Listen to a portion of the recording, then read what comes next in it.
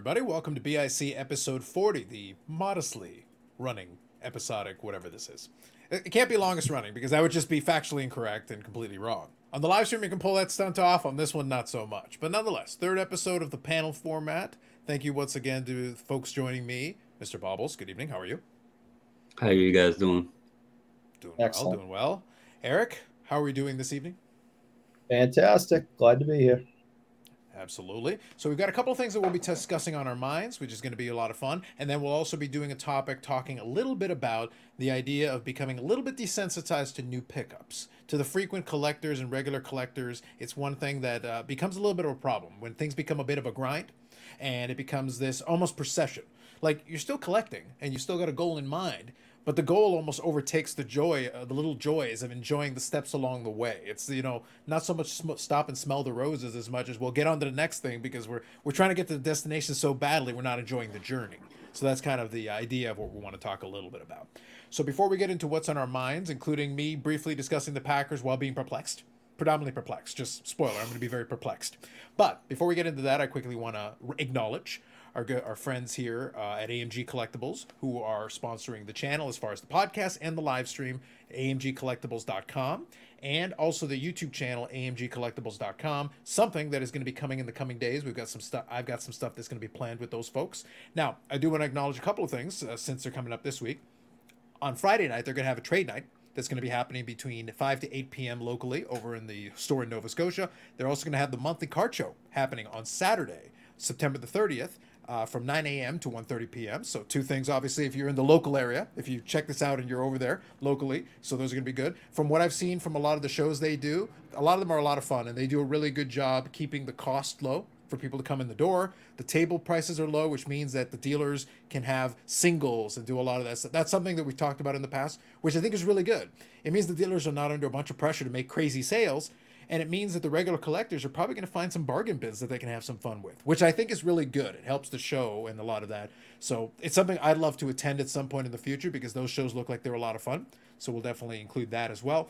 And the other thing I want to mention is that there are 3 products being released this week, so I'll quickly acknowledge them. 2023 Topps Allen and Ginter Baseball. So those of you who enjoy that product, that's an interesting one. Second one, Eric's personal favorite product, 2023 Topps UEFA Champions League Soccer. Oh, man, let me tell you. Whoo! Exciting. And then third of all, his least favorite, 2023 Upper Deck SPX Hockey. Because as we all know, Eric hates hockey. Not a big fan, but the UEFA Champions Finest Soccer, very exciting. So those are 3 new products coming in this week at the shop. Thank you for AMG Collectibles for supporting the channel and this podcast and whatever it is we're going to do for the remainder of this episode. See, it's smooth, Eric. Smooth. Let me tell you. Whew. I'm going to look forward to, actually, my favorite part is going to be looking up a lot of these products as we go into it, because one of the things is going to be actually going into a little bit more depth. It's going to get, it's the reason that I was looking forward to this is that I actually like products. Even if I'm not going to be collecting everything, I want to know more about the products. It's like, it gives me a valid, legitimate excuse. All right, you know what? I don't care about UEFA Champions League, but okay, show me what you got. What kind of inserts you got? What are you putting together? Like, show me. I know what Finest is, but are you putting a unique twist on it? I'm interested. SPX, obviously I know SPX going back ways. What's the new SPX? What do you got for us, Upper Deck? And that is that kind of thing that I think it keeps it fun for me. I can live vicariously through whatever it is they're putting together in the new product. And obviously it means new things are coming in, and that's fun for people to collect new stuff. SPX puts out good stuff. This is 2010, 2011. For those who can't see, it's a Martin Brodeur 2-patch card. Really did a nice job with this one. So SPX always puts out good stuff. Yeah, the brand has a lot of history. That's why I say, like, I look forward to seeing it, even if I'm not necessarily interested in every new thing they come out with. The brand has history. It goes back quite a ways. So it's one of those things where, yeah, show me the new version. What does it look like? And I can compare it to the past and decide for myself whether I like it or not. And that's kind of the fun with a lot of it. So with that said, guys, let's get into it here a little bit. I'm going to quickly talk about why I'm perplexed, and then we'll talk about whatever's on our mind. So week 3, NFL. I was actually at a card show this weekend on Sunday. Had a little bit of fun with it. Short trip. I did the video on my channel earlier talking briefly about it. Didn't grab too much stuff. Mostly was just kind of hanging out with Bobby. We had an extended lunch after, and it was a lot of fun just getting the chance to chit-chat a little bit. But it was good energy in the room, I'll say. It was a TCG card show kind of combined. But I was only peripherally keeping an eye out on what was going on in the game. And what I saw was that through 3 quarters, the Packers did nothing. And heading into the fourth quarter, they were down 17-0. So when I saw they came back, and I was actually on my way back when I saw that, I was able to catch the very tail end. I got home, and since I got the DAZN streaming thing, I skipped ahead straight to the fourth quarter to figure out what the heck happened. Like, okay, explain to me how we arrived at this place that I'm confused by. 11 minutes left in the game, they scored their first points. With 11 minutes left in the fourth quarter, it was 17-3. So they were still down by 14 points with 11 minutes left. The Saints get the ball back, and they actually had maybe about a 2.5 minute drive. So they actually drove down the clock a little bit more, got a couple first downs and moved the ball, and then things started to slow down and grind down to a halt. But here's my thought, really high level. I already know that other teams can run on the Packers. So even if the Saints don't necessarily have good running backs, I'm thinking, like, why wouldn't you try running more?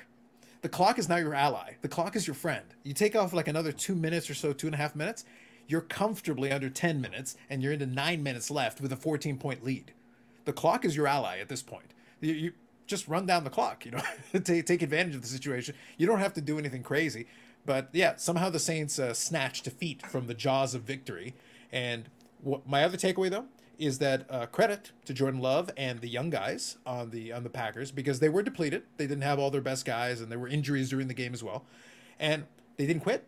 So I can't draw any definitive conclusions from that, but they didn't quit. In reality, they beat a team that probably should have been able to close it out, and the Bears, who are terrible.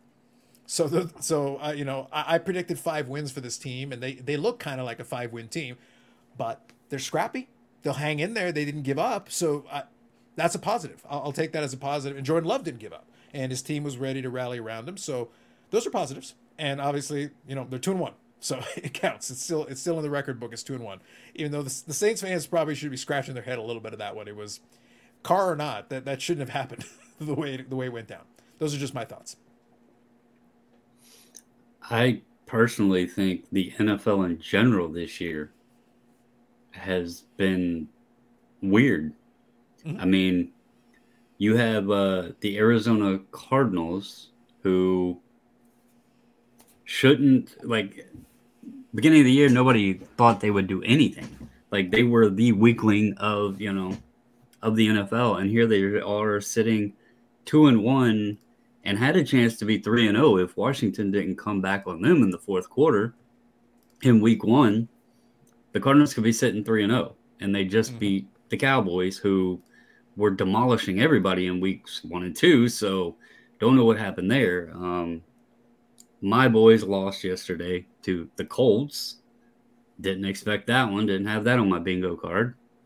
The Dolphins throwing up 70. I mean, Tua's looking like he's a freaking superstar if he can, as long as he can remember what his name is. The dude's a freaking insane quarterback, it looks like. So, yeah, it's just been weird. The Bengals haven't been great. Steelers came out week 1 looking like garbage, and they've seemed to figure something out a little bit there. They're not great, but they're okay. So, yeah, the NFL in general is weird. I'd agree with that. I think that's fair. So it doesn't have to be NFL, Eric, but any thoughts, anything occupy your mind? I just wanted to talk about the week 3 thing, since obviously that game stood out to me, and I went back and watched the replay of it. So obviously it stuck out to me. No, for me, it was just I had the pleasure of having a friend of the show come visit me for a couple of days. Our good friend Yannick went to the Baseball Hall of Fame in New York, and on his way back to Quebec, stopped by here in 20 minutes outside of Boston. And for the audio version, folks, that's Eric holding up his phone with a picture of Yannick and a cardboard standee of himself. Yes, of course. So it was great to see him. I haven't been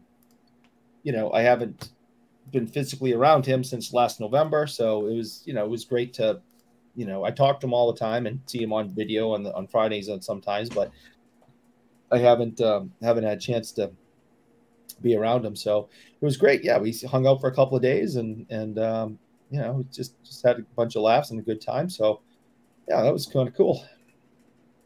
Very nice. Very nice. Anything else on your mind, Bobbles, that strike you? I want to say a big shout out to my daughter. I actually thought I was going to be running a little bit late this evening because she got back home late today.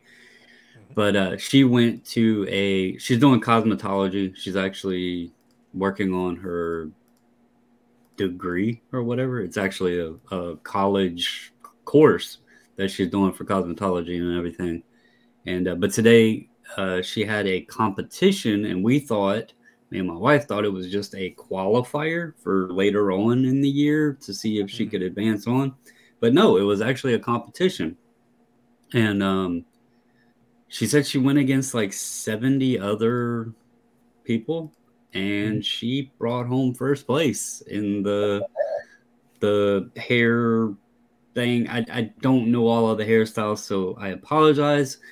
But she got a plaque, a ribbon, some fancy, expensive hair dryer, and some sort of scholarship. So we're trying to look into the scholarship thing to see if that's to help pay for the the college courses she's doing right now through the technical side of the high school. But yeah, she was very excited when she left this morning. She went with a no big deal, mindset, and then she was really excited when she won. So it was good to see her not pressure herself and psych herself out, and did what she knew she was capable of doing. So excited to see what she does in the future, and shout out to her.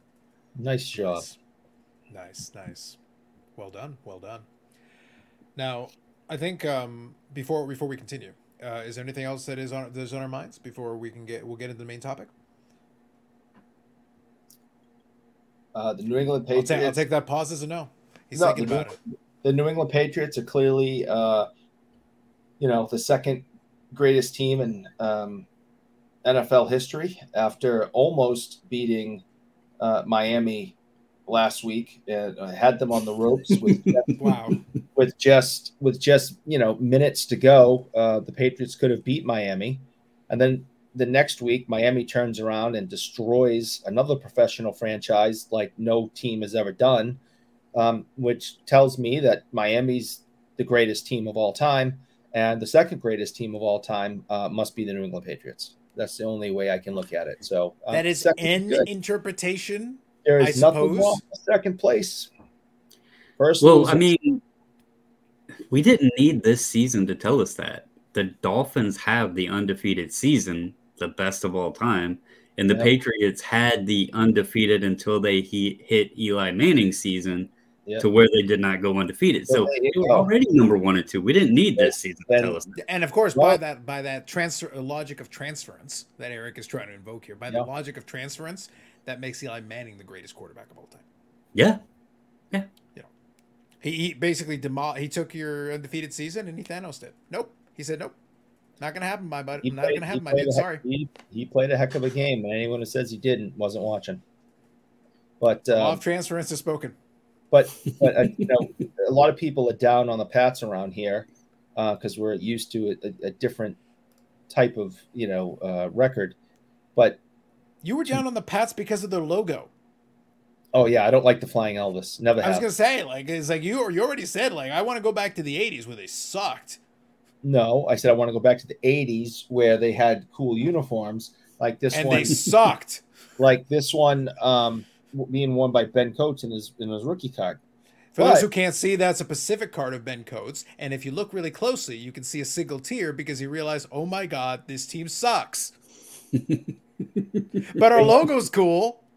Our logo's cool, but we're trash. But our logo's cool. They had multiple 1-15 seasons. That is true. Mm-hmm. And we couldn't watch them on TV back then because of the blackout rules, and nobody went to the games. Mm. So speaking of the Bears being terrible, the Bears did win a Super Bowl once. Who did they beat? They beat the 85 Patriots. The ones who had the lovely uniforms, but were trash. They got demolished. Destroyed. You were beaten by a refrigerator. Yes. A refrigerator. Yes, a refrigerator beat us. You're being defeated by appliances is the point I'm trying to get at, Bobbles. Appliances are beating the 80s Patriots. It ain't good. And they were kind of the original TikTokers, too. I mean, they came up with that that's true. The Super Bowl Shuffle. And the dance. And dang. All they needed was... You mean by dancing appliances. Dancing TikToking appliances. Yes, that is true. And at the time, it was the worst Super Bowl defeat in history. Yeah, but the logo's cool. That's the important Yeah. takeaway. The important takeaway is the logo's They great. looked good doing it. They look good. They look Sure good getting did. their asses kicked. Let me tell you. I agree. See, I was kind of, I was worried for a moment that our what's on our mind thing would not lead to a wonderful moment. It's like, well, now we've learned something new about the '85 season that we didn't know before. You're all welcome. Let's move on. All right, let's get into the topic. Let's get into the topic du jour. More than anything, it was talking about the idea of getting, as I mentioned a little earlier, it's the idea of, as a collector, having goals as a collector is great. Because it gives you a little bit of direction. It gives you a little bit of purpose. It gives you the feeling of progression. I'm a big fan of goals for that reason. It's like as you're going along, it gives you that sense. It's weird just collecting things and like no rhyme or reason, no aim, no direction. It just goes on indefinitely.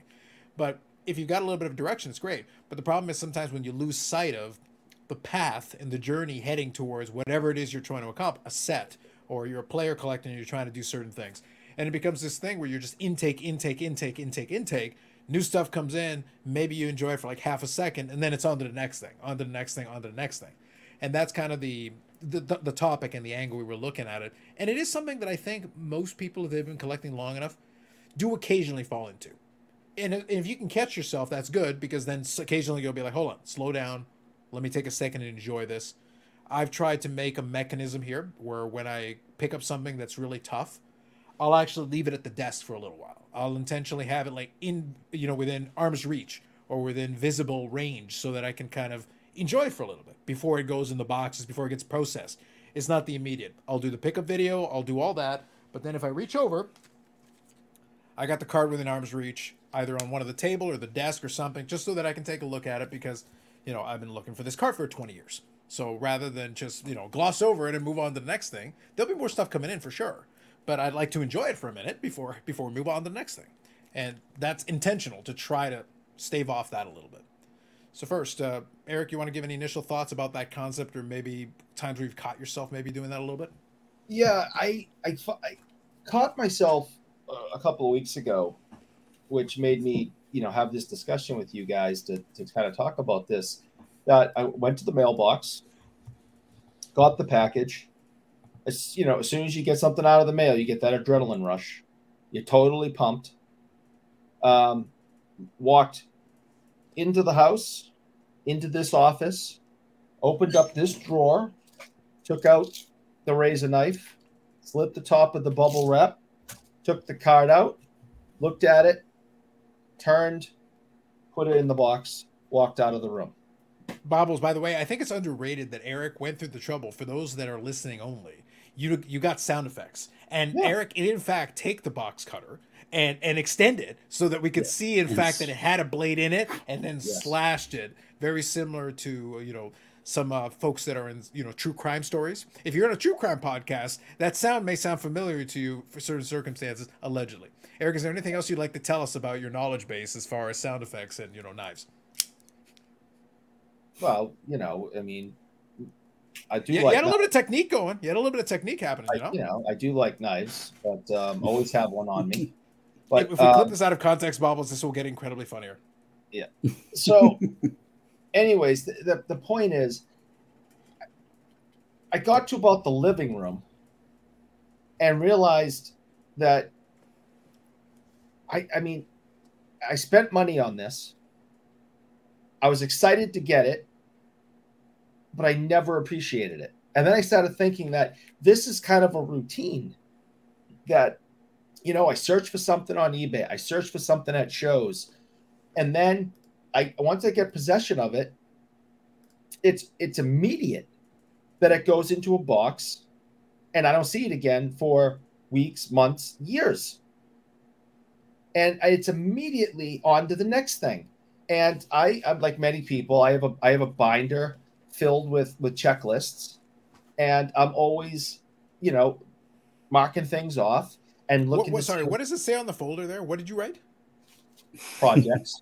I thought so. Wait, you didn't dot the J? You heathen! What are you doing over there, Bobbles? What is this man doing? I love the tape. He's got the good silver duct tape. I was gonna say, holding is that duct this tape there? binder together. The folder started to fall apart, so I had to protect it. Jesus, how long have you had that folder? Have you had that A folder long since time. since the Patriots were beaten by an appliance? Yeah, just about. I don't like to throw things away. I'm a hoarder. By the way, I now know what the title of this episode is going to be. Projects. So, No, it's going to be about the Patriots were beaten by an appliance. oh, there you go. So I realized that I'm spending money, which is really what this whole thing comes down to, but you're not enjoying the reward. And I am now trying to spend more than a second enjoying, the reward. And instead of just putting it there, opening this up and say, okay, which one am I going for next? And then I search for that one comes in, that goes in the box, and I move on again. So we all love the hunt. The hunt is, I think, the biggest part of the hobby. And once we find what we're looking for, it's quickly on to the next hunt. And I think all of us, it's just an opinion, should take more time to appreciate, the spoils of the hunt. Instead of just quickly going out for the next thing.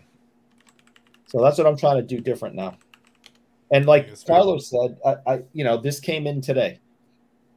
It's not in the box. It's sitting on the desk. It's going to sit on here for a bit. My desk is filled with some of my favorite things now, where before my desk was empty. And now I have things on it that I can appreciate. And I'm going to try to mix that up, every once in a while. So I'm trying to do things different. Makes sense. Bubbles, thoughts, kind of high-level thoughts to start off with on the same concept, because you do collect different things.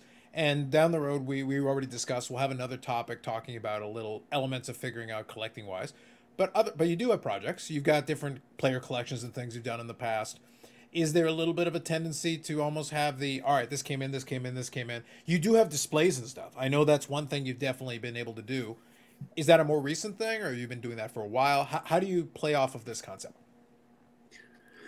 So, as far as the displays go, the back wall back there, and for those listening, I have 8-foot shelves, 2 of them that span an entire wall, and that is my Nationals collection, a big portion of it.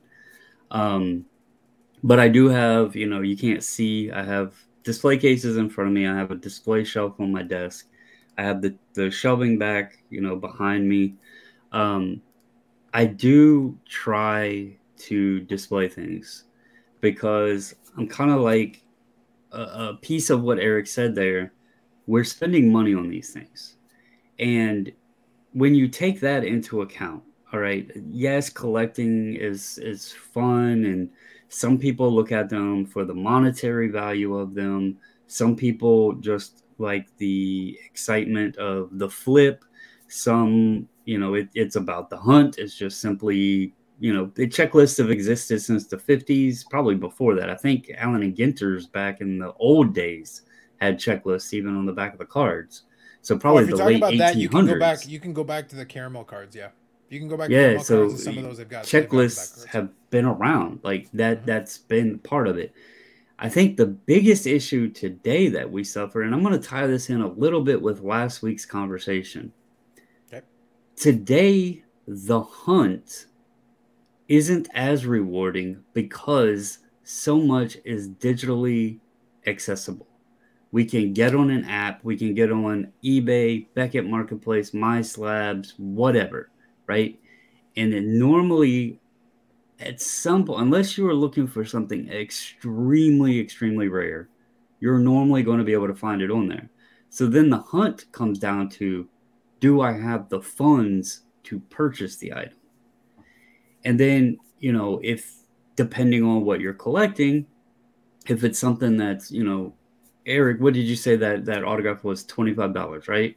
Yeah. That's not that's less than a blaster box, and I'm not discounting it because it's a card you were looking for and you enjoy. I understand the point. Yep.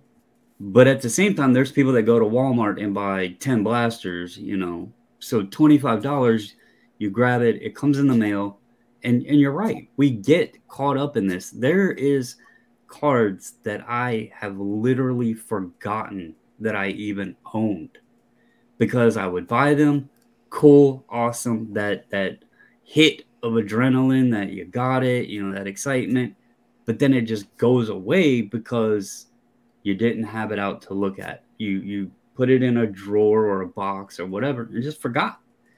And I think sometimes we really do need to not put so much emphasis on the hunt, but take pride in the accomplishment of achieving the goal, right? Mm-hmm. And I have this display on my desk. I change it up every so often. I have the displays here. I try to change up every so often, just because if you don't, then what really, you have to ask yourself, what really is the purpose of completing these checklists? If you're never looking at them, if you're just throwing them in a box, what good is it? This year, I haven't bought hardly any cards. And it is because there was, 2-year period there where it was mail day, mail day, mail day, mail day, mail day. And I start looking around. And there was a question posed, I don't know, 2-3 months ago on a Friday Night Live. We were talking about how many graded cards we had. I don't know if you remember it. And I said, I think I quoted like 600, something like that. Mm-hmm. I actually had forgotten 2 boxes of graded cards that I had that had about probably at least 100 cards each of them. I had forgot about them. Wow. So I underestimated that number. And then that kind of clicked with me. Look, I need to figure out what I have the most fun in, which ones, you know, I want to put out and enjoy and everything else. And it's okay to do that. You know, Eric's got a beautiful display behind him with the pucks and all the pictures and everything else. But then you look and his cards are, and he has probably an insane collection in them, but they're all in boxes. He can't look at them. You know, I know, Carlos, your Medano is mostly in boxes, but you do take them out and reflect on them at times. You know how many Medano autos or whatever you own in your collection. So those are something that, even though you're not always looking at them, you appreciate them. And remember, Eric remembers a lot of the autographs and how he obtained them. So there is an appreciation there too. Yeah. That was part But of we do also get part, caught part of in the that. reason why I moved and shifted some of the stuff to Z folios, because it allows me to quickly reference certain years, and for display purposes on a lot of the cards, it is an easier thing to flip through it and also be able to see rainbows and things directly in front of you on a page. So rather than them being in a box sequentially and whatever, you can have them on a page and you can actually see at a glance what you've got and be able to get a little bit of an idea. Filing from, it's not necessary, but it's a nice to have to be able to see those things and quickly visualize them by actually being able to visualize them. And that's how we all had it when we were kids. If you really think, that's what we fell in love with, because we had those 3-ring binders with those crappy plastic, 9 pocket pages, and we would sit there and try to put our sets in order, or our favorite players, we would put them all in there, and then we would sit down and look at it like a book. Mm-hmm. That's kind of how we did it. And it's funny that you mentioned that, because last night, like I said, I want to try doing things differently. And last night I did exactly that. I got 25 new cards for this 1992 Topps Gold set, right? Which, it's a cool set, but it's not like the greatest set in hockey history or anything. But it's 526 cards. It has crazy, like every page has a Hall of Famer on it, right? Or multiple Hall of Famers on it. And I kind of caught myself again. I put the card in, flip the page, put the card in, and put them in their slots all over between 1 and 500 something. And I saw myself starting to do this, and I stopped. For the audio, he was closing the binder. And and I was starting to close the book, and that was it. I put them away. That's it. I stopped myself. And I spent a great amount of time during last night's football game looking at every single one, enjoying the photos on them. I started, I used to love reading the backs of cards because, Baubles, you're a little bit older than Carlos. I'm a little bit older than you. A lot We didn't older. have For the audio version, a lot older. Like so much older. I didn't have, there was no internet. If you wanted to learn something about a player, it was a magazine, Hockey Digest, or reading the back of the players' cards. So Did that's not to interrupt, but because I can't remember. I know one thing I did as a kid, and believe me, when you mention the internet, that was just becoming a thing like my senior year. It started to become really popular. Did the newspaper have the hockey stuff? Because I cannot remember. I know baseball, they would always have like the box score and all that, but I can't remember if hockey was. So They sorry. had stat So lines and you're stuff. talking about box scores specifically, like the outcome of games? Yeah, like stat lines and stuff like that for Yeah, players the for hockey. sport, the I can't sports section. remember if Yeah, if the that was sports in there section. because I yeah. wasn't into hockey Yeah. then. So Even as I was growing up, so again Canada, but even as I'm growing up, a lot of the newspapers had the sports section. It would be like a pullout. You could actually have the pullout of the sports section. Obviously, being Canada, hockey gets a ton of right. area in the newsprint. Yeah, you get full box scores of games that are going on, and then of course extensive articles talking about every single thing. Again, being in the Greater Toronto area, we get a very heavy dose of Maple Leaf coverage. If someone had a bowel movement, we know about it. Somebody wrote a 500, 1,000 word article about it, so that we knew we didn't miss a beat as far as that piece is concerned. Yeah, you could find information. We actually have some quote, Hall of Fame sports writers from that time period, that are in the Hockey Hall of Fame because of their work they did in the Boston area covering the Bruins in the NHL.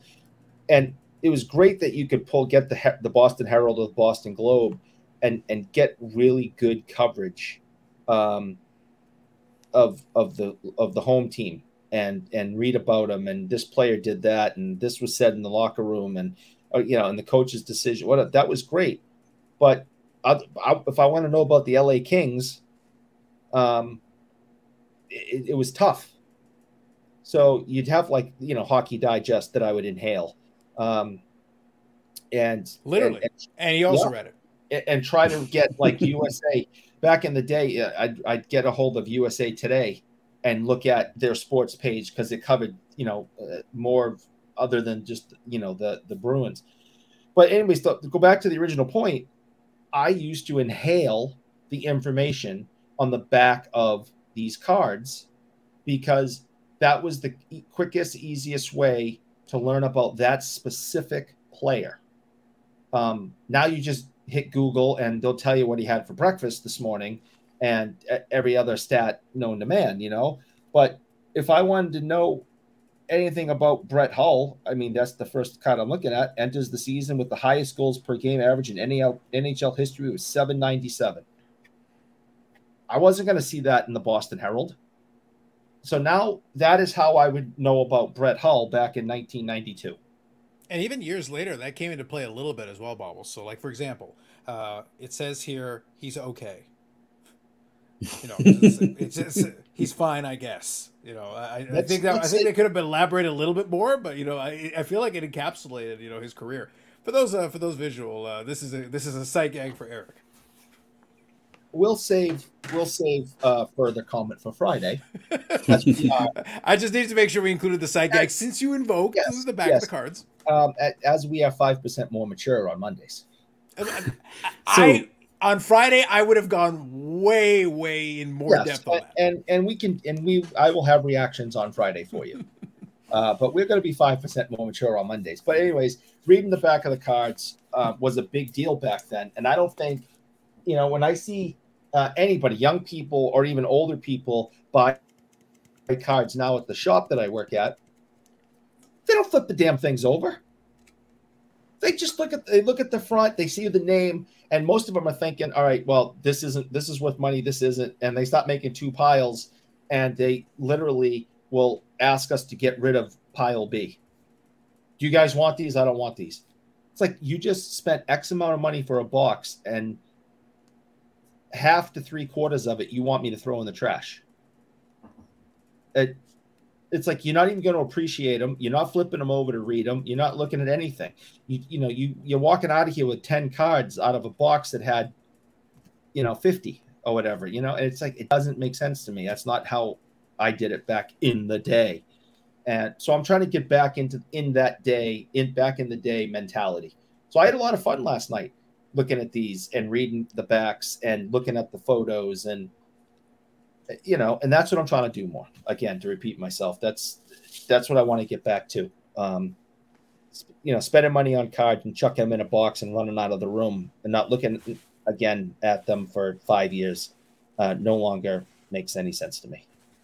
Sure. So, Carlos, you mentioned, and for those that aren't aware, if you're a new listener, Carlos is in Canada. And so a lot of your transactions, you have to bulk up and get a shipment in of a quantity or another thing that I want to bring up here that could be part of this thing that we're seeing. ComC. You do a lot of ComC transactions. You'll get a ComC order in. I noticed when I did my only time that I've used ComC, but when I got that order in, is it as, and you deal with it more because you get more in through Ship My Cards or whatever, but yeah, is it the same when you get in like 20 cards as if you get like one or maybe two, bigger cards or exciting cards? Does the bulk section of it kind of water some of the excitement down because you're getting so many at once? So I think you're touching on a very good topic, kind of playing into the overall theme, right? What happens is when you do, ComC has an element of that, but with ComC, a lot of times with ComC, one of the advantages of, and we will talk more about ComC at some point in the future. There are some topics that touch on it very well, but with ComC, it's a mixed bag. Yes, you can get some higher end cards, some nice cards, and obviously when you're shipping, you're probably not shipping a card or two at a time. It's not cost efficient. You could, but it's not. It wouldn't make the most sense. But a lot of times with ComC, you're filling in. They're really good about filling in, $1 $5 cards, which are still part of maybe a project you're working on or a collection, which is awesome. But Ship My Cards is a really good example of that because with that one, that's where I consolidate eBay shipments. And what happens is, let's say I could have, and sometimes when I do the the Ship My Cards mail day, it's like one great card after another. So it's almost like they basically, to your point, it takes some of the excitement out of the individual card. They're obviously going to be maybe the card, and I tend to sort my cards out so that I pick some very select ones to finish off the thing with. I try to work my way up towards maybe the rarest card or the most exciting card or whatever the case may be. And I try to balance it out a little bit to make it interesting all the way through for myself and for the video as well. But if you've got a whole mail day full of like amazing cards in different categories, it doesn't have to be the same. It can be player collection. It can be a great card for a set. So you got a Mickey Mantle, you got a great Brett Favre card, you got a great Medano card, you got a great, Britt Baker card for that. And they're all great cards. Individually, they're all awesome cards. But they're all in the same mail day. You cannot give anything its due full attention. Comparatively to where if you look at the card by itself, oh, this is one of the key cards that I was missing. But it's in the midst of this gigantic mail day where it's like awesome card, awesome card, awesome card, but it gets lost a little bit in the shuffle just naturally because you're surrounded by all this stuff. It's the same way. Here's an analogy for you. It's the same way where you can take a professional athlete, you put them on a professional field, and you take a professional athlete who's a good player, a starter, but if they're surrounded by superstars or an all-star team, you sit there and like, oh yeah, they're a player, they're good, they're good. But then you put them comparatively, you put them in a game with normal people, and all of a sudden you realize the talent level, they're a professional for a reason. They're really good. It's like they're actually really good at this thing. But if I surrounded them by people that are equivalent, or even some that are a little bit higher, all of a sudden they get a little bit lost in the shuffle. So you don't have a full appreciation for the talent that is actually there because of what's surrounding it. If you get where I'm going with that analogy. Well, even outside of that analogy, you could keep it into cards. It's like going to a card show. not many people are going to a card show and picking up one single card to appreciate. They're going and buying, a bunch, and then it's like, well, which one is my favorite? Or Mm-hmm. the stories get slimmed down, and that's part of it too. There's always a story to the card, how you obtained it, Mm-hmm. why you obtained it, when you obtained it, and all of that. But if you're getting so many at once, that story might get lost in the fray because, it was just part of the expo or the national or, Chantilly or whatever. It loses that luster a little bit. So. I think though I pulled the card out just for a little bit of fun, just to poke some fun at Eric. But the thing is, your point though is actually made. That card actually makes your point, because in that little card show I went to, I go to that local card show without any expectations. I bring a little bit of money, and to be honest, most of the time I don't come away with PC cards. Not because there aren't cards there that might fit or whatever, but maybe they're not priced correctly. Maybe it's a situation of like, yeah, they've got some cards that might fit into my PC, but they're priced out of whack. So I don't know what I'm going to get in. It's a bit of a mixed bag. There's some dealers that have some stuff I want, but the pricing's all wrong. And some other ones just don't have what I'm interested in. But in this situation, since I'm not going in with any expectation, I walked away in this card show with a box of like nostalgic, junk wax era stuff that I thought would be kind of fun, and I'll make some hay out of that on the channel. That'll be fun for me, some entertainment value for me. And then I pulled this card. It's a very nice, my teasing notwithstanding, it's a very nice card. But the best part of the story is that I saw it on the table and I was able to identify that it was, and for the audio version, it's a 2003-04 in the game used. If you're familiar, you can Google it and look it up.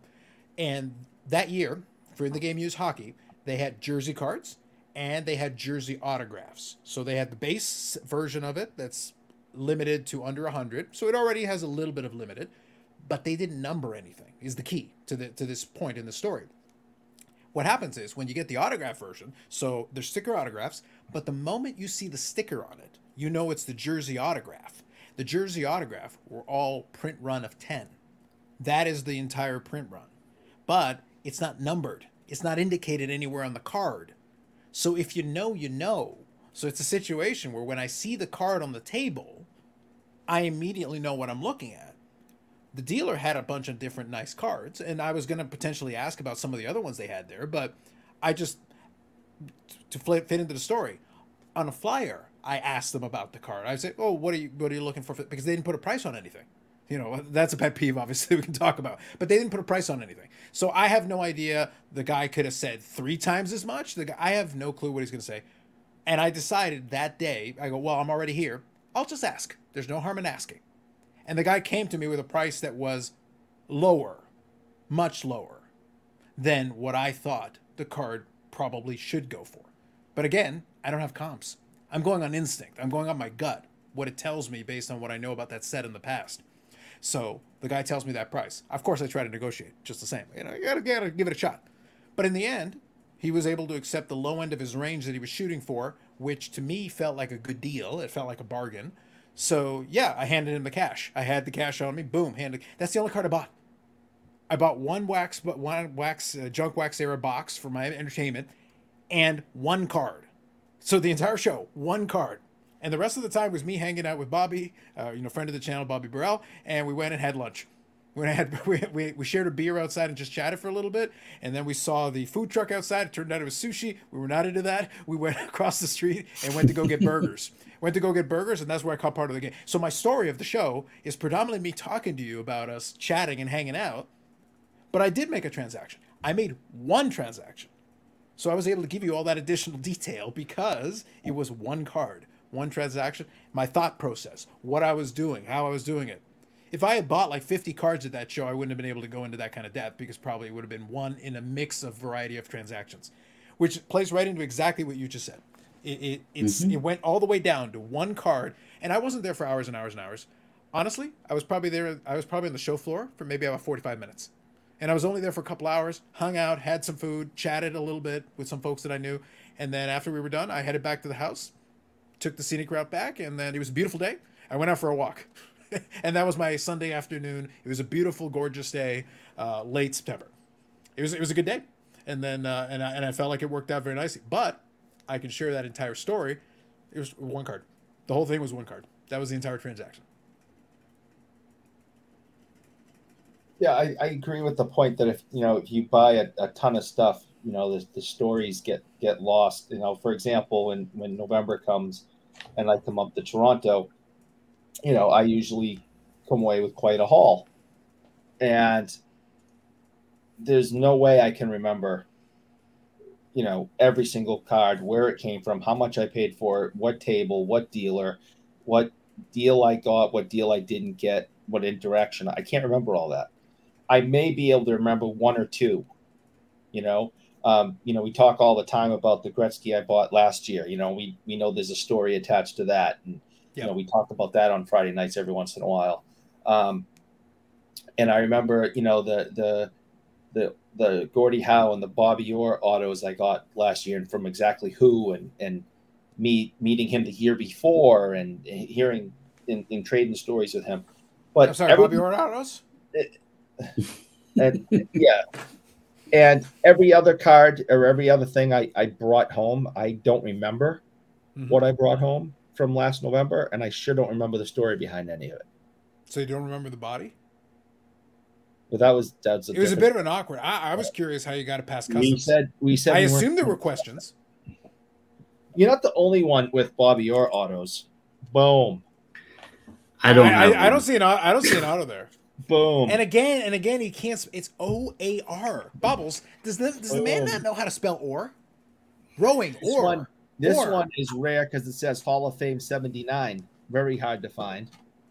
This one's out of 35. I have more. They're just, I can't get to all of them. How many of them are out of 10 or less? Well, this is a 1 of 1. Is it though? Like, can you even see it? Can you even read that, Bobbles? Like, I'm looking at it right now. It looks like a blob. It looks like darkness. It looks like Aaron Rodgers' retreat. Or is it a stick? Yeah. This is signature cuts. I absolutely love the work this guy does. Yeah, I think it's a custom card. It's a custom card. Oh, okay. It's custom card. It's awesome. I wish there was a way for me to show it to you like up close and personal. It's the picture of Orr is like 4K image. The autograph is great. It's one of my absolute favorites. I love this thing, and it's a 1 of 1 because they made it by hand, and they do it with a lot of different autographs and players of vintage times. So I even have a Sugar Jim Henry version also. Same company. They do a great job. More jokes forthcoming on the Friday stream, but let's hop back on the topic though. I had to have a look. I got a lot of the point though. To Bubbles' point from earlier, I'm getting a lot of mileage and entertainment value out of that one card. See, I knew it would. Enjoy. Take advantage of the opportunity to really enjoy and maximize your enjoyment out of the individual item. And I am literally living that philosophy. Yeah. I'll have a different reaction on Friday because we're 5% more mature on Mondays. There you go. But so any other kind of thoughts? By the way, originally we were doing the first segment on what's on our mind. Something slipped my mind, and I do want to talk about it here at the tail end, but I don't want to interrupt this topic. So is there anything else that we want to touch on as far as the main topic is concerned about either the approach we take? We've all touched on different ways that we try to make sure we kind of stand back and at least either through display or through specifically putting some kind of a slow or a stop in the mechanism so that things don't just get lost in the shuffle. I don't remember if it was in the broadcast or not, but I got a phone call a couple of minutes ago, and that phone call was actually from the automated FedEx thing. Because to ship my cards order, that means it's en route. That means before the end of the week, I'm going to get another ship my cards order. Funny that you mention it. And I know what's in it, and it's going to be awesome. But to your point, it's a lot of awesome cards. I think it's the equivalent of 40 eBay lots. So it's a lot of stuff covering a lot of directions in my collection. But the individual cards probably would deserve more of an extensive explanation or a story behind whatever. obviously I found them on eBay, but at the same time, some of the cards are tougher to come by, or they're an interesting subset, or whatever, and they're just not going to get that kind of coverage or explanation necessarily when you go over, and they're part of a gigantic stack, and I have to sort everything out to even go through it without taking 2 hours to give more of a in-depth explanation. So unfortunately, that some of them are going to wind up here on the desk. I'm going to enjoy them for a little bit because there's some really good stuff in there. But yeah, it becomes this gigantic mass of just constant influx. Fortunately now, because of the Ship My Cards thing, it spaces it out a little bit, but then it becomes a flood. It goes from a drought to suddenly this gigantic flood of cards coming in all at once, and it's like, I'll process it all, but stuff gets lost in the shuffle, unfortunately, just naturally because of that approach, which kind of plays. Yeah, I mean, I learned, like, I haven't bought much this year at all, and it's not a fact of not enjoying cards or money or anything like that. I just shared with you guys, I was trying to buy a pretty nice card earlier, a couple days ago, actually. It was more just I had bought so much, and I last Christmas I asked for they're not Z folios, but they're the ones that Target carries with the plastic thing and then the nice sheets in them. That's what I asked for, those for Christmas, just so I could start building some binders to start putting stuff in to sit down and look through them.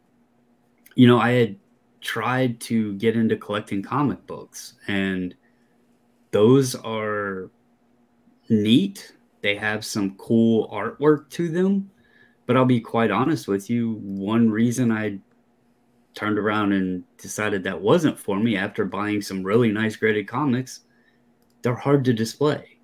And, if you're not, I just feel for all the listeners out there, whether YouTube or audio cast, just take a moment and take some of your cards that you haven't looked at in a while. Just take them out and look at them and just give them a few moments, because you'll find that likely you forgot you had something, or that you can appreciate those that have been stashed away. And maybe that would even help, if you're worried about an eBay item or something like that, find what you already have. Sometimes what you have is already, it's better than what you're going to buy. So just take that moment and enjoy what you got. So that would be my tip. Nice. Any kind of last thoughts on this piece here, Eric, to kind of wind it down? Yeah, I just kind of to reiterate what Leroy said earlier and what Baubles just said, is just stop and smell the roses. For collectors, for those of us who are collectors, and really enjoy this this hobby, go dig out a box out of the back of the closet you haven't looked at in a while and spend some time with it. Go back to being a kid for 15 minutes and just enjoy it. Stop rushing through it. Life is fast. We're rushing through our days. We're rushing through our lives. We're trying to get from point A to point B. If you actually have time to spend on your hobby, spend that time wisely and stop and smell the roses.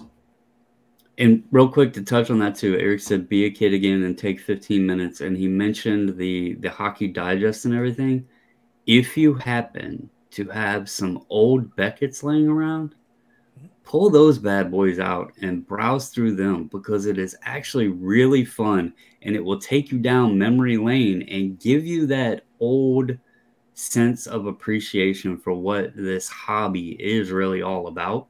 So just take a moment and grab an old Beckett and just flip through it. Look at the articles, read the hot and cold list, look at the prices and laugh, because it's not that way anymore, and just enjoy it for a moment, because that's a lot of fun too. Yeah, absolutely. Nice. Now, I don't want to spoil anything that's going to come down the pipeline here, but I had it for a while. I just hadn't gotten around to it. I actually dug it out the other day. I actually have a pile of some old baseball Beckett's that I bought in an eBay lot with the intention of doing a video. So I got to go through them. I'm going to find some gems in there, and that'll be a video that I'll be doing. Yeah, I've got a couple different ones through the 90s. It's gonna be a good time. I'm gonna go through them, find some gems, and that'll be a lot of fun. So I'll share it. I'll share it on the channel when I get a chance, and I'll go through some of them, and I think that'll be interesting. I think for some folks who are newer to the hobby, though, it will be illuminating to see what was going on in the early, middle, and late '90s, because I think I've got a pretty good cross section of the decade, and you're gonna get to see a lot of differences from coverage and how things looked. I'll give one spoiler. And it'll tie into today's stuff that people should just kind of think about. When you go and look at them in the probably early to mid 90s, it would surprise most people if they weren't around then. Frank Thomas was the guy you would have wanted, not Ken Griffey Jr. Frank Thomas was more than Griffey. Yeah, I think there's going to be some fun. There is discoveries, so to speak. I was around during the time, so for me, it's just rehashing ground I've been on or reminding myself, nostalgically. But I've had a chance to flip through a couple just for fun. It's been a good time though. I got some nostalgia vibes coming up. That's why that '92 O-Pee-Chee box that I was able to get. I was like, yes. I didn't get to open '92 O-Pee-Chee. I opened '92 Tops back in the day. And the set that Eric was showing is the '92 Tops hockey equivalent. They had a similar thing. That was the first year of Tops Gold. That was the first year they had Tops Gold and the whole thing. And obviously Tops Gold has continued to this very day in flagship. So that's been a long-standing tradition now for 30 years. Now O-Pee-Chee, I'm curious because I don't think they had an O-Pee-Chee Gold. I think it's just base cards. I could be mistaken, but I think that they don't have an O-Pee-Chee Gold. I don't think they did have the parallels because they never made the box sets, did they? I don't believe so. But that's going to be part of my research and finding it. Before I open it, I'll go and do my digging just to do my diligence. But I already had a lot of fun looking at the box. By the way, you could have won one of 1,000 1992 O-Pee-Chee Premier sets as a giveaway from 1992. Oh, exciting times, my friends. And that year was a complete replica of the 792 card top set, except since it's O-Pee-Chee, you get more of the Canadian teams. So they do adjust the checklist accordingly. You get a heavier dose of J's and I think Expos. So you do get a little bit more of that. Obviously, plus the cards are en français. Oh. En français. And by the way, I was proud of myself because when I did my video earlier today, obviously Devon White was on the front of it. I recognized the Rob Dibble card without being able to read the Rob Dibble, even though I did. Apparently, it's in the recesses of my mind because I was able to call out Rob Dibble just from the side of the image. I was like, dang, I found the picture and stuck it on there. Like, nailed it, y'all. Over 30 years later, I nailed it. Good times. All right, real quick. Speaking of childishness, who wants some needless drama? I love me some needless drama. And it makes me sad that I missed it on the first go around when it was what's on my mind, because I literally saw this right before we started recording. So right before I met up with you gentlemen, I saw this. Okay, so real quick. Long story short, WWE, Panini, lawsuit, there's been updates to that. That's not what I'm talking about here, even though it's indirectly related. It is related, but it's not specifically with that. That is still ongoing. We'll talk about it more on Friday. Don't worry about it right now. But just understand this is the impetus of this whole thing. One of the YouTube channels that I follow is Wrestling Trading Cards on YouTube, and they cover a lot of the wrestling cards. So that's a big thing of it. Now, I know that wrestling is very territorial. It's very fractionalized, like anything else, but really badly. It's very tribal. Tribalism is the word I was looking for. Very tribal in the way they do the thing. Now, there is the WWE and the AEW tribalism. I'm wearing like an AEW thing, so appropriate given what I'm talking about. But I didn't realize, and part of this is because I'm not on Twitter. I don't really pay attention to Twitter /X to my benefit because it's a cesspool of trash. However, sometimes you got to go there because Paul Lesko, who's doing excellent coverage, credit to Paul Lesko, excellent coverage of this whole lawsuit thing and everything. Like I said, on Friday, we'll talk more about that piece of it. But in the course of looking at it, one of the things I was looking at is that apparently there's two factions of like people that are talking about the same thing. They're talking about the wrestling cards, and they're sniping at each other so hard. And all of a sudden I'm like, ooh, tell me more. I'm so entertained.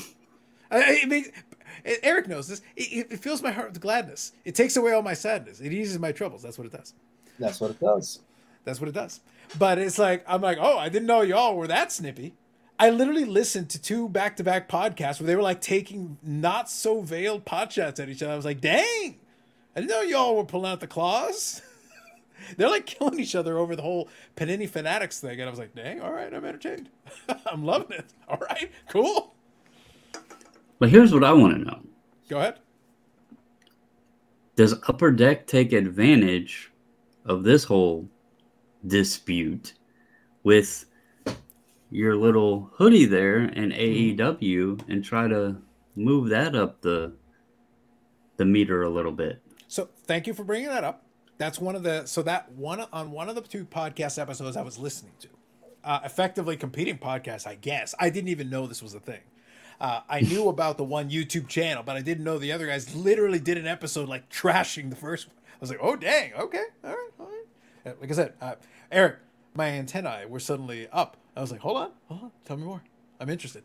But anyway, so the thing was, one of the issues that one of them had with each other, and if I'll pull up the links and I'll put it in the description if you all want to check it. If you don't care, don't worry about it, but I'll include it in the description for you if you're interested in going down that rabbit hole. You're free to do so on your own.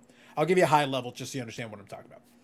One of the things that one of them was complaining about was that during the National, they had that event, the main event thing that I had mentioned previously on a Friday Live. I talked about that they hosted an event for wrestling card collectors, aficionados. They did one of those kind of trade night kind of deals. A lot of them happened during the National, but this was a wrestling themed trade night, which Panini helped sponsor.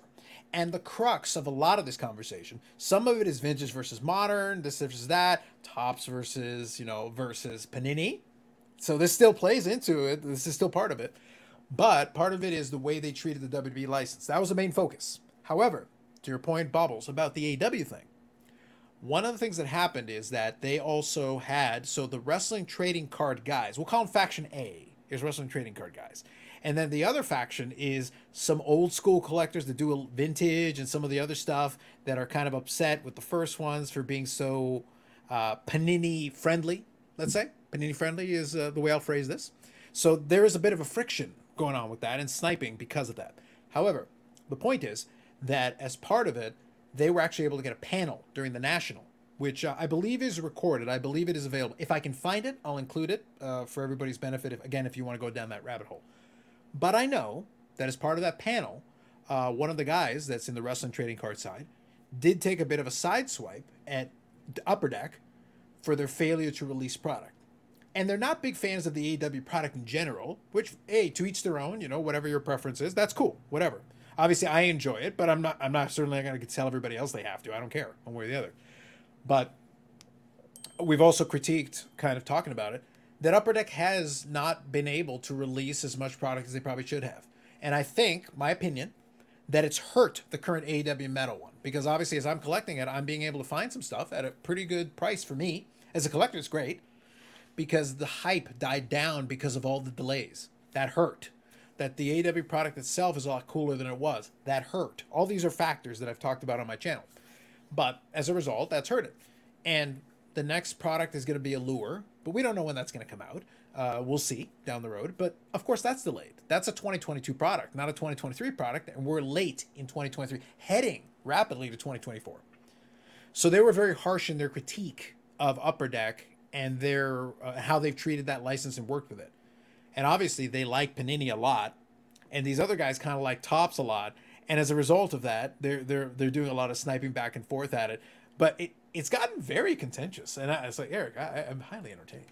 The level of contentiousness is the kind of childish drama that I enjoy. You do like your drama. I do. But it's so childish, which is what makes it great. Eric, I didn't even know this was a thing. And all of a sudden, I'm like, I've got a new favorite show. And I didn't even know. I just wanted to kind of share that. I got a kick out of it. I was like, I didn't even know y'all had your claws out. Dang, okay. But it was not so veiled shots. They're basically like all but like cursing at each other via podcast.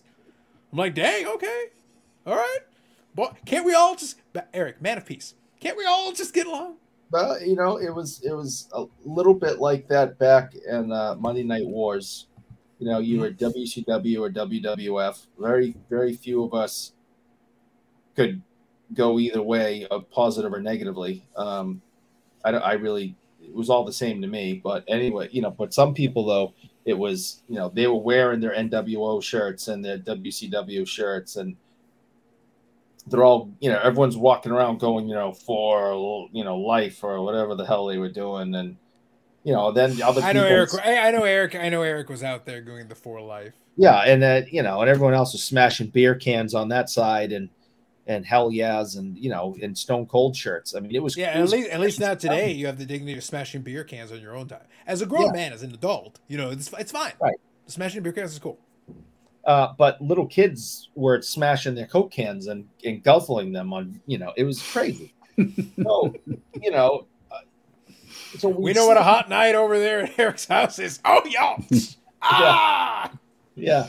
Pepsi cans. So, I remember seeing this, and people would get into these big fights over, which faction, WWF or, WCW. And of course, there's me in the middle, like a tennis match watching this, and I just lean in and go, you guys both know it's fake, right? Okay. But Eric, we literally have already talked about hockey, and it's like, you still don't know that's fake. Yeah. Well, okay. Well, again, we'll discuss this more on Friday. But I just saw back then people get very, very, very passionate and protective for the Wrestling Alliance that they're the biggest fans of. Plus, there was the one kid in the corner who said, EC Dub. Yeah, right. Yeah. Right. There's a couple of people that would sit, and then they'd be like, quiet down over there at the kiddie table.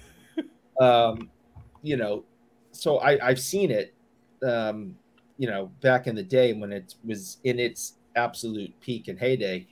And I guess that passion for this sports entertainment hasn't changed much.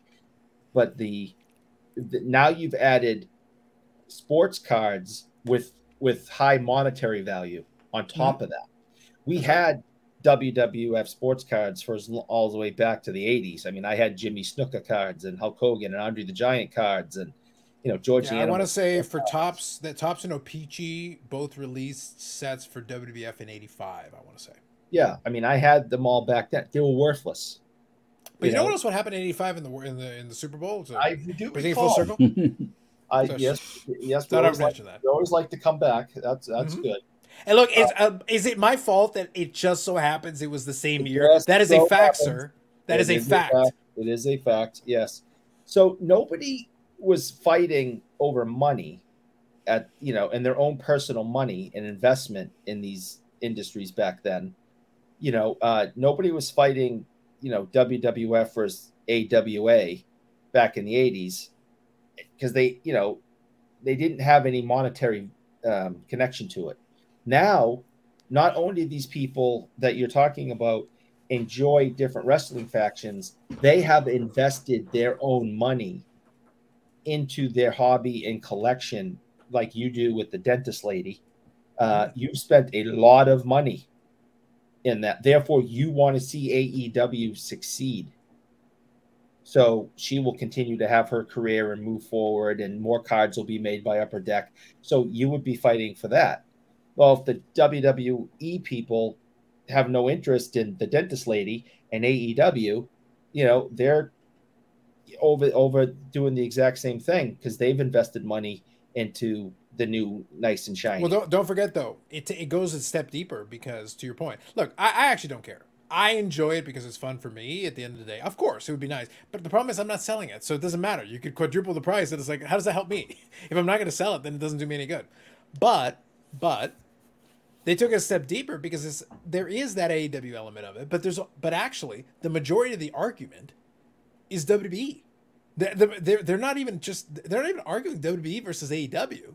They're arguing that was brought up briefly but that was one point of contention. But the main point of contention is they were arguing Topps' WWE treatment versus Panini's WWE treatment.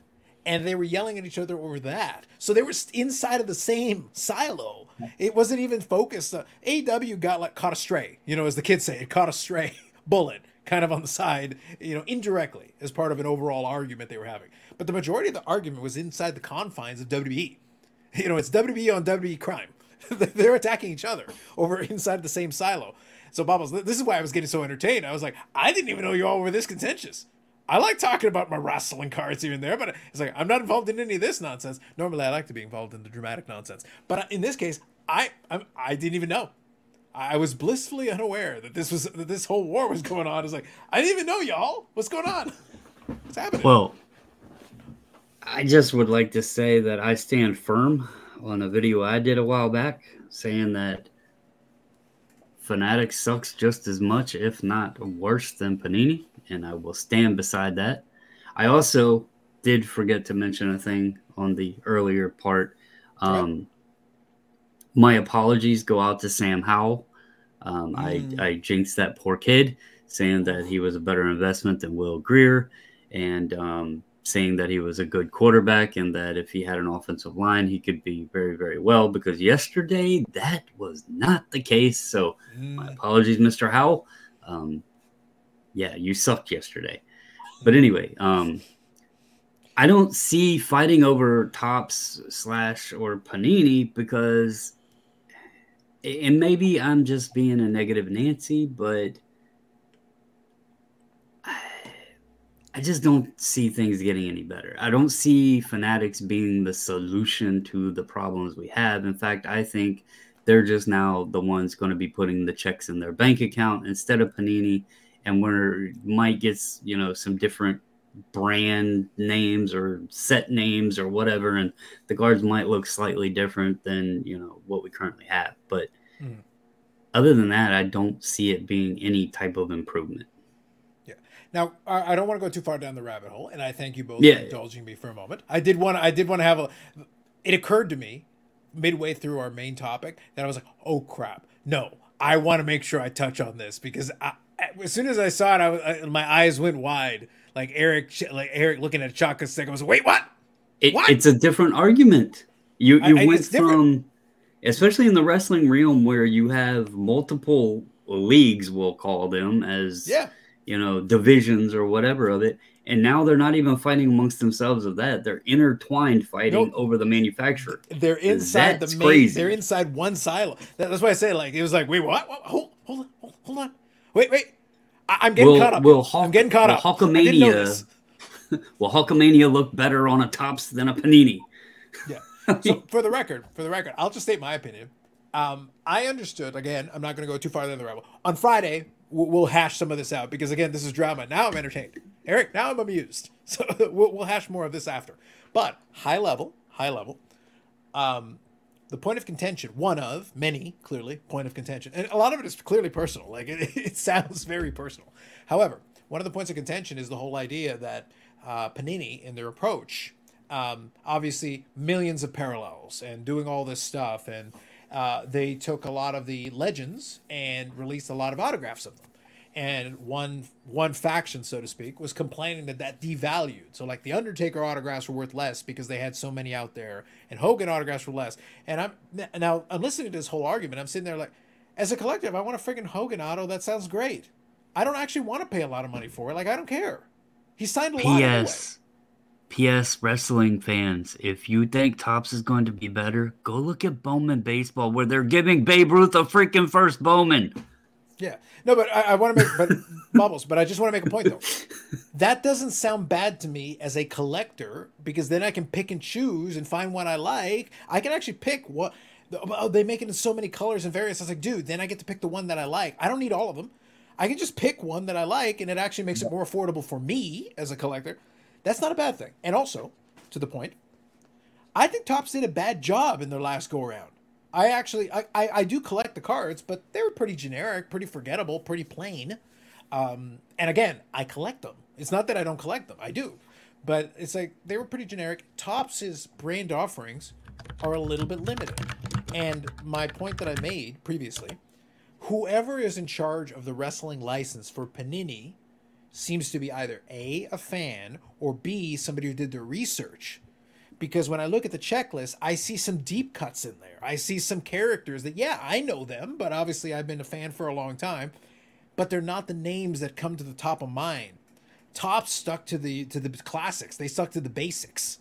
It was very generic. You didn't try to reach, go a little bit deeper down the roster list and come up with some interesting or awkward or different names just for fun. the Shockmaster is not a great character, but the Shockmaster is a legendary character in how bad it was. But for the fans who know, it's an infamous character, and the fact that a Shockmaster card exists is entertaining. There is a market where it's like, actually, I'd have a good hearted laugh having a Shockmaster card, and then explaining same we talked about, touching on our main topic theme. If I have a Shockmaster card, and then you're like, what the fuck is a Shockmaster? Then I get to tell you the story. I get to explain what it is, because this is a otherwise forgettable character that became infamous for how terrible it was. But that's a fun story to tell. You can explain. You can give a little background. You can even show the clip on YouTube, and the face of the other wrestlers who are like, "Oh, this is fucked up. this is going south fast," and you can see it on their faces. But the point is, you can tell that story. Well, isn't that already like way better than like 3/4 of the forgettable cards that'll just be produced out there? Like, and you'll forget them in half a second because just another one of these or another one of these. It's like, but the Shockmaster became a legend, not for good reasons, but it's a great story to tell if you know it. So whoever is in charge understood that and created a Shockmaster card, knowing there are fans like myself who would get a good laugh, a good chuckle, and say, "Oh man, you actually made a Shockmaster card. That's crazy." But Topps just kind of produced the same stuff as before. They might. I mean, they did some taco card in Topps that nobody really knows what the heck it is. Damn it, Bobbles! I know you want tacos. Don't lie to the people. They haven't announced that I've heard of. I haven't heard of what the taco thing is. The taco redemption. I think they're going to give away tacos. I think it's going to be some kind of taco giveaway. That's my theory. Like I based on nothing. That's my theory. But all I'm saying is that I wasn't super impressed with the end of Topps' run with the license. Panini made too many cards, too many variants, whatever. I agree. But here's the thing. I like some of them. I think some of them look nice. I don't need all of them. So I don't care if you made too many parallels, because I'm not going to collect them all. But I can pick and choose the ones that I like. I think that's why they've actually, I mean, to your point, I think that's why they have made so many different designs, colors, and all of that. People get so sucked in what the numbering is on the card.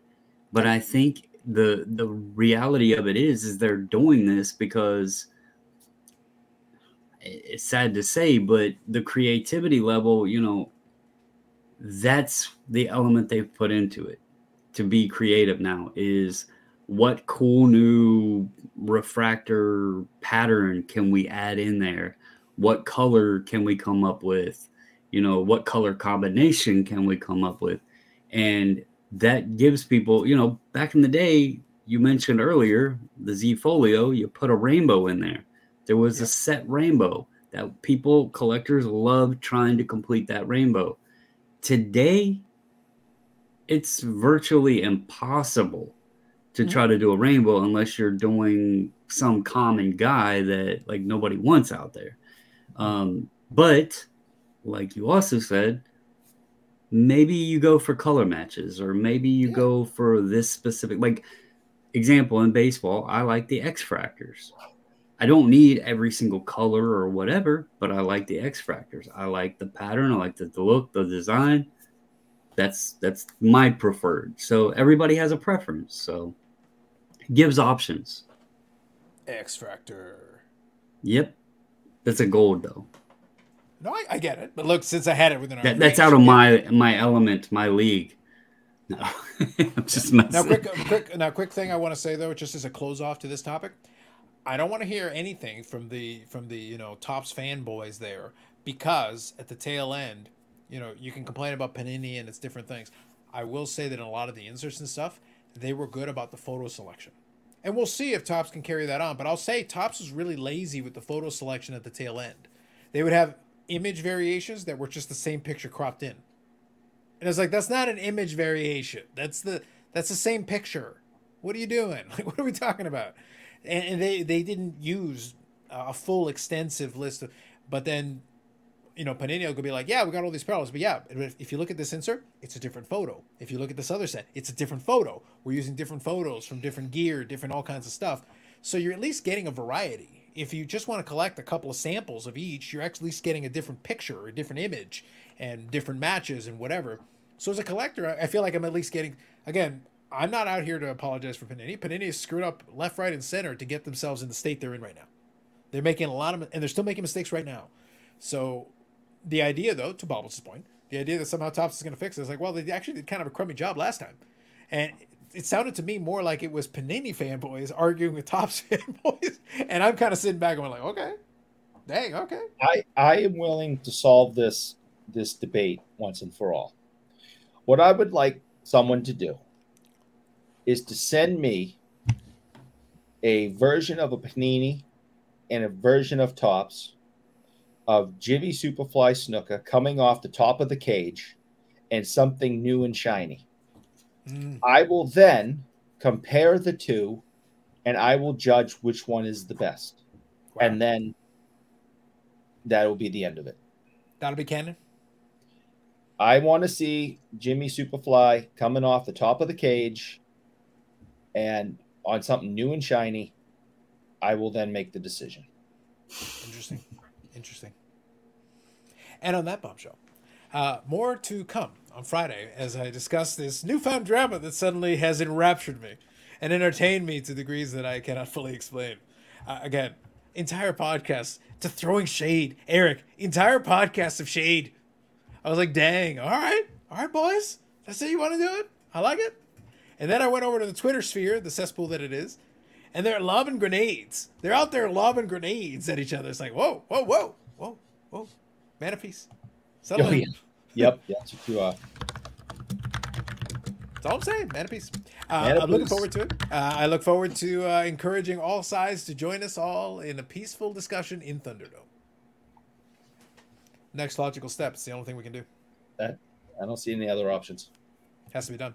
All right, gentlemen, any last thoughts before I do one quick thank you to AMG Collectibles, and then we'll call it an evening?